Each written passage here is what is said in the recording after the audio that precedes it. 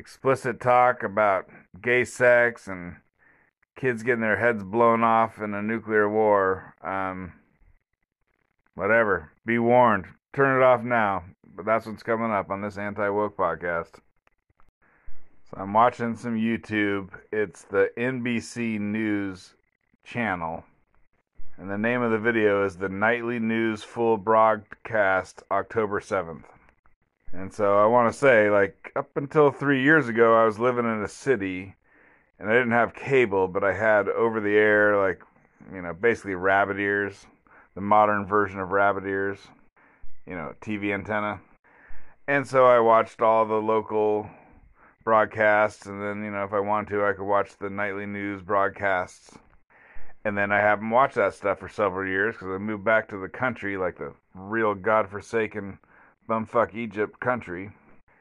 But it turns out you can get it on YouTube and, with no commercials. I mean, as long as you have an ad blocker. And so I can't emphasize how much this changes my life. No one I know watches YouTube, so I guess probably none of my listeners watch YouTube. I mean, everyone watches YouTube some. But no one watches YouTube as their main source of entertainment. I was going to say information, just entertainment. And I think I don't know what I am. I'm 5 years ahead of the world, 10 years ahead of the world. I mean, this is how it's going to be. I mean, I have a degree in mathematics, computer science. I don't always talk about the computer science, but anyways, it's not easy to be me and be super knowledgeable about computer crap. But anyways, just subscribe to the NBC News YouTube channel, and you can just watch the nightly news with no commercials. Lester Holt. I will say, anytime I hear the word Lester, it makes me think of Mo Lester. I mean, I didn't even want to talk about this, but so when I was a kid, there was a magazine called Hustler Magazine. Everyone's heard of that. Or just Hustler. And I was a kid, so I didn't have a subscription or nothing, but somehow I got a hold of one single issue of Hustler Magazine, and there's a recurring character. I looked it up on the internet once to see if it was a recurring character, and it was. And so there was a cartoon that every month, I guess, the magazine came out, called Chester the Molester. And so I read, that one Chester the Molester cartoon, and that one Hustler magazine that I read when I was a kid, and I mean, hell, I don't know, skip ahead probably 3 minutes or something. I'll probably turn this this tiny little thing into a 3-minute gross discussion. But basically, I was going to say, I read one of those comics, and it was, terrible, and whatever. No one should read it. It was beyond the pale. But then I'm thinking, like, if I was listening to the podcast, I'd be like, shut the F up. Just tell me what it was. I mean, I will be the judge of what's beyond the pale. So, unlike Wikipedia, this podcast is not censored. Wikipedia has a rule that says Wikipedia is not censored, but they're completely censored, especially when it comes to race and gender and a bunch of other horse shit. Anyways, this podcast, I'm not going to censor it. See, if you skipped ahead a minute, now you're about to get the full blast of it. All right, I'm just going to tell the joke. So there's this cartoon. It's like a single panel. It's like Far Side or something. It's called Chester the Molester. And in this cartoon, there's a picture of... It's in the woods. And there's a tent. It's like a campground. It's in the woods, it's a campground, and there's this guy, apparently his name is Chester, and there's a cat. There's a cat who's walking away from Chester in his tent, and the cat's anus looks, I don't know, kind of red and enlarged, and the caption is, "I love the smell of pussy in the morning." And you can just see Chester the Molester. I mean, I don't know. He might have his penis out of his pants, or he probably does. I don't remember exactly. And it's not that funny, but because I read it when I was like 8 years old or something, I guess that's the reason. Anyways, I've never forgotten that. I mean, I can see that cartoon in my mind's eye right now. Makes me think of The Far Side. That was a great cartoon that was truly funny. And there was one where it was like, Professor Pemmican or whatever his name was, they had a recurring character. He invented a dog translating device. It was kind of like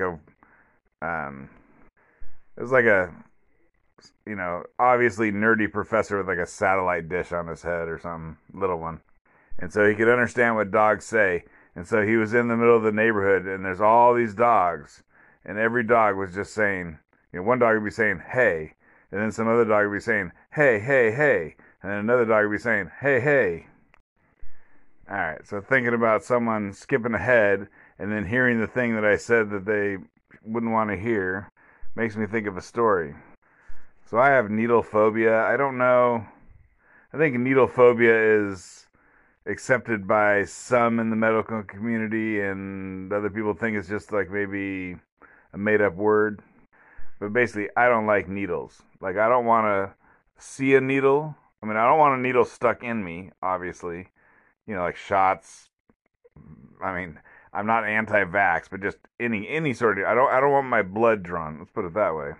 In fact, vaccine is much easier than a blood draw. But so I have needle phobia, and I know this is a real thing because I have it, even though some people won't acknowledge it. And I've had situations where I had to go to the doctor and get a shot, or I don't know, I really feel like it's the blood draws that are bad. But in any case, for whatever reason, I've gone to the hospital and I've gotten a needle stuck in me. And I'll tell you what, sorry listener, like, if you're a listener with needle phobia, you're probably, I should have told you to skip this part. This part is probably 10 times worse. For some reason, talking about it isn't bothering me, but boy, if I stop and think about it, it makes me queasy and ill feeling.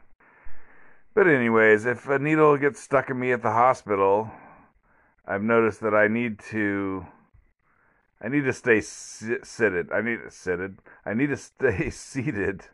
I need to keep sitting for maybe like a minute or two after a needle's been stuck in me and then pulled out of me, because sometimes I'll get lightheaded, and if I stand up, I've never fallen like completely over, but I've almost fainted basically, like getting the vapors, like a woman gets the vapors back in a 1940s movie or something. And it just makes me think of this time I went and saw the movie in the theater, Pulp Fiction, and in that movie there's a woman who overdoses on heroin, and then there's like a giant syringe that you have to stab into the person's heart and inject them with, heart getting going fluids. And so I went and watched this movie, and the director it's Quentin Tarantino. He got it done exactly right or exactly wrong for me. But so this woman overdoses, and the person like gets out this giant syringe. I mean, it's a movie, right? So they exaggerate it. It's giant. The needle's giant. It's pulling off the plastic tip off the whatever. It's just all very exaggerated. And the guy like raises the needle kind of like a knife, like you're gonna stab down on a vampire with a stake and pierce their heart and kill them. Except this is a heroin overdose victim, and you're gonna stab them with the needle to bring them back to life.